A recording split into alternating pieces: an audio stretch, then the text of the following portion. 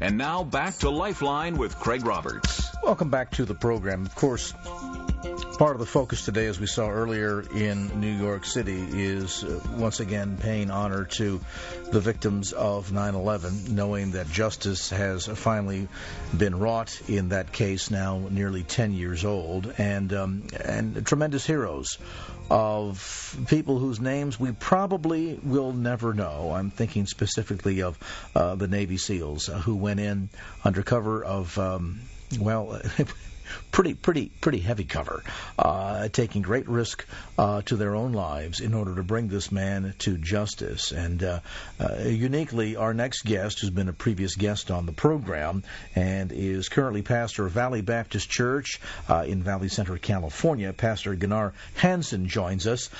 Prior to his tour of duty in the United States pastorship, he also had a tour of duty in the United States Navy as a SEAL for some 12 years, bringing some unique perspective to the events that unfolded in Pakistan there on Sunday. And Pastor Hansen, thank you so much for taking time to share with us. First, your reaction to the news on Sunday night.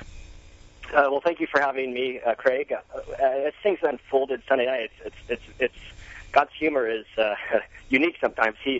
Sunday, I began working through the Sermon on the Mount in the Gospel of Luke, and one of the last things I said was, whatever I preach on the next week is what I deal with all of this week. And as I went home, shortly the news unfolded that bin Laden had been killed.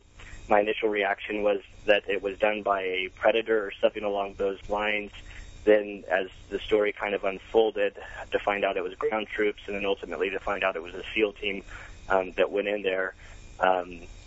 It got very close to home. My two worlds sort of collided, and as I watched on Facebook and other venues, seeing the chatter amongst Christians and how to respond to the situation, I really felt compelled to blog on the subject, being that my Master's of Divinity thesis is based on the Christian in combat. And so I wrote a blog concerning the subject, and within 72 hours, it went from 200 people viewing it to some 7,000 or 6,000 people viewing the blog on this issue. And so there's a great need for a Christian to understand how to respond when faced with evil. And so it was that's kind of how I ended up here today. I was on the Hugh Hewitt show last night, and my phone's been pretty much ringing off the hook all week concerning this issue. So there's been some interesting, to me, almost shocking reactions. First off, your response, and again, the special perspective you bring as a Navy SEAL. This is kind of the elite of the elite within the United States Navy. This idea that we brought to justice by killing an unarmed man. Yes.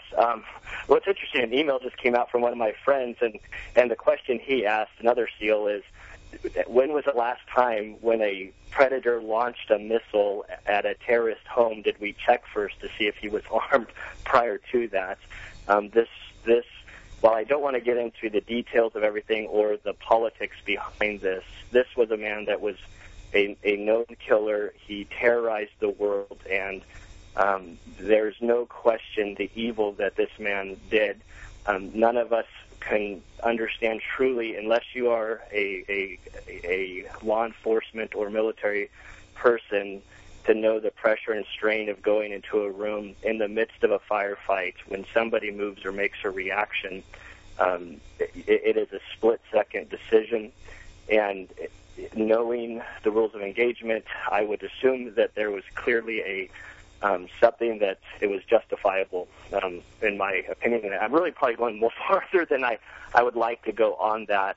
The issue here is from the president is that they were authorized to go in there to exercise lethal force, regardless of the condition.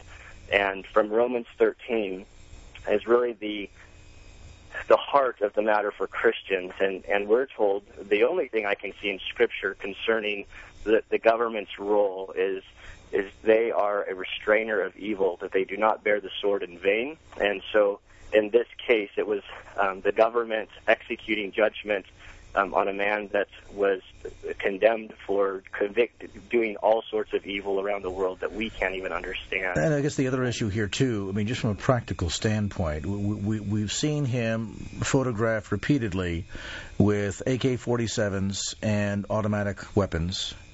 We know his propensity toward violence. It played out in America on 9/11. It played out in 2 of our U.S. embassies in Africa in the months to year preceding.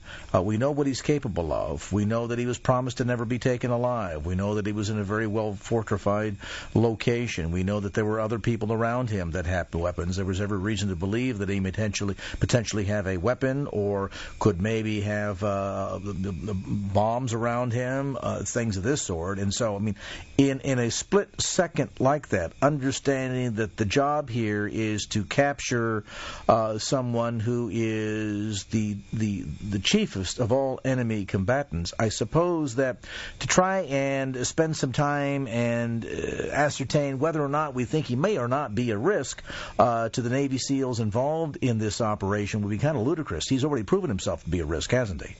Yes, sir, I would agree with that statement. So, yes. Pretty amazing what these guys did. Do you think we'll ever know the identity of any of them? I cannot answer that question. Okay. We appreciate your time today, Pastor Hansen. Thank you very much. All right, this is Pastor Gunnar Hansen, pastor of Valley Baptist Church in Valley Center, California. He himself, a U.S. Navy SEAL, served in that position for some 12 years, and some unique and I think rebalancing perspective on this entire issue.